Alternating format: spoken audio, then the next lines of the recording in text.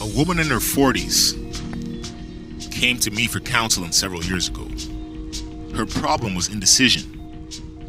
She was unable to walk into a store and select her own clothes. For over 25 years, she had tried, but as she said, I only waste the sales girl's time. Her husband had to do all the shopping for her clothes. Instantly, I knew what was the matter.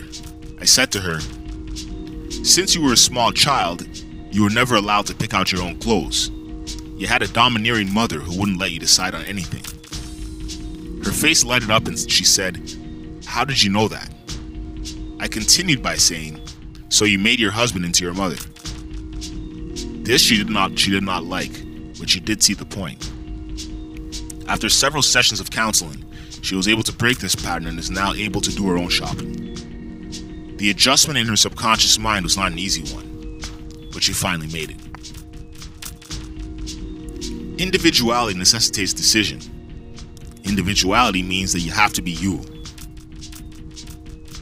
No matter how much people may love you, they cannot be that which you are. The spirit individualizes itself in every person. The inability to make decision indicates that you have not accepted yourself as an independent individual.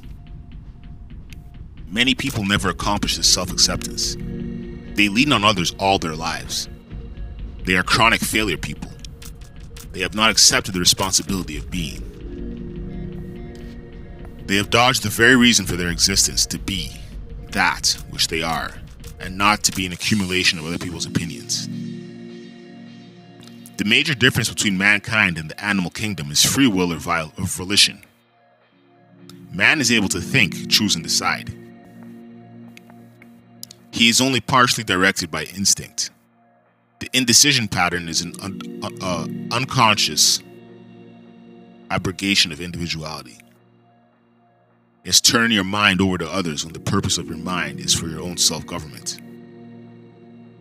It contains the potentials of a full life and an expanding experience.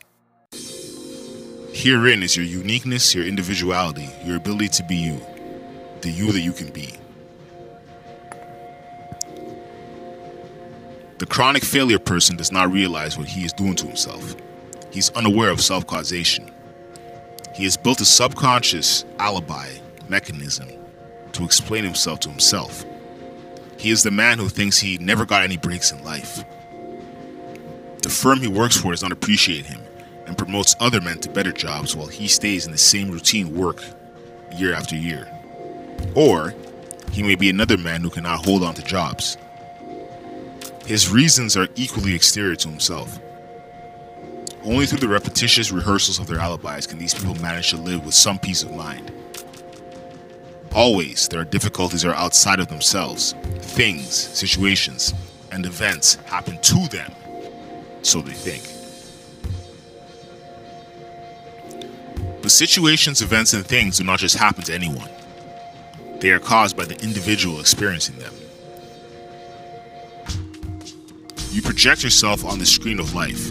You are the cause to your own experience.